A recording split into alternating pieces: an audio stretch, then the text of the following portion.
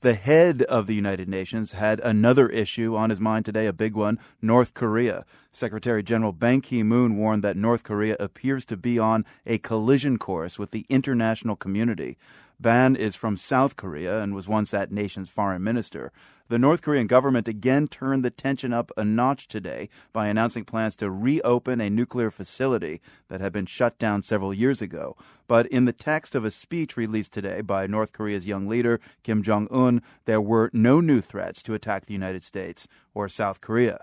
Joel Wit is a former U.S. negotiator with North Korea. He says the international community's options are limited. In the case of this nuclear facility, there's really not much anyone can do about it. And so I think Pyongyang's just going to move ahead and produce more material for nuclear weapons.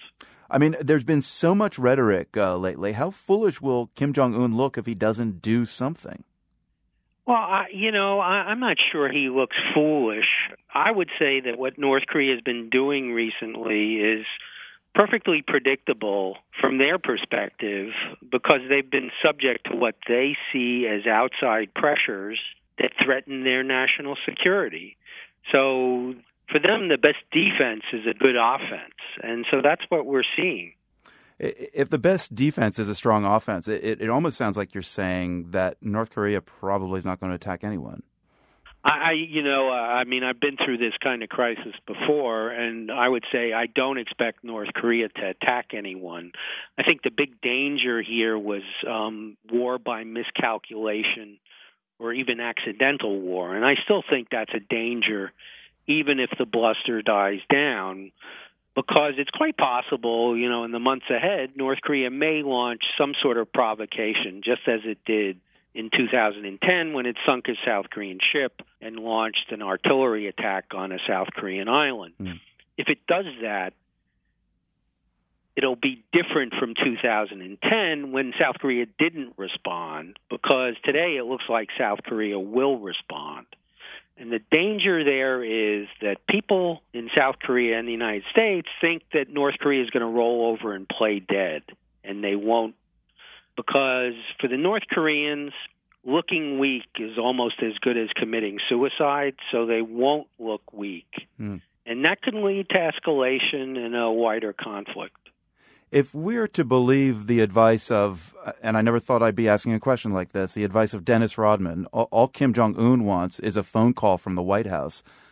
Let's just say that is what might start some kind of talks that might bring North Korea into the community of nations. Why wouldn't the White House want to at least try that? Well, it's funny you bring that up. It's true that in diplomacy, nature abhors a vacuum. And right now, there are very few, if no, contacts with North Korea, official contacts. In that kind of situation, someone like Dennis Rodman can step in and actually come up with ideas that on the face of it might seem a little screwy, but also make a little sense. And that is that we need to figure out how to establish lines of communication with the North Koreans. And that's something we haven't done in the past year or so. So we need to do that. And I'm not saying the President of the United States should pick up the phone and call Kim Jong-un. I think that would be a little silly. But the only way to figure out peaceful paths forward is through sitting down face-to-face with the North Koreans and exploring what's possible and what isn't possible. Joel Wit, former U.S. negotiator with North Korea, speaking with us from Washington. Thank you. Thanks a lot.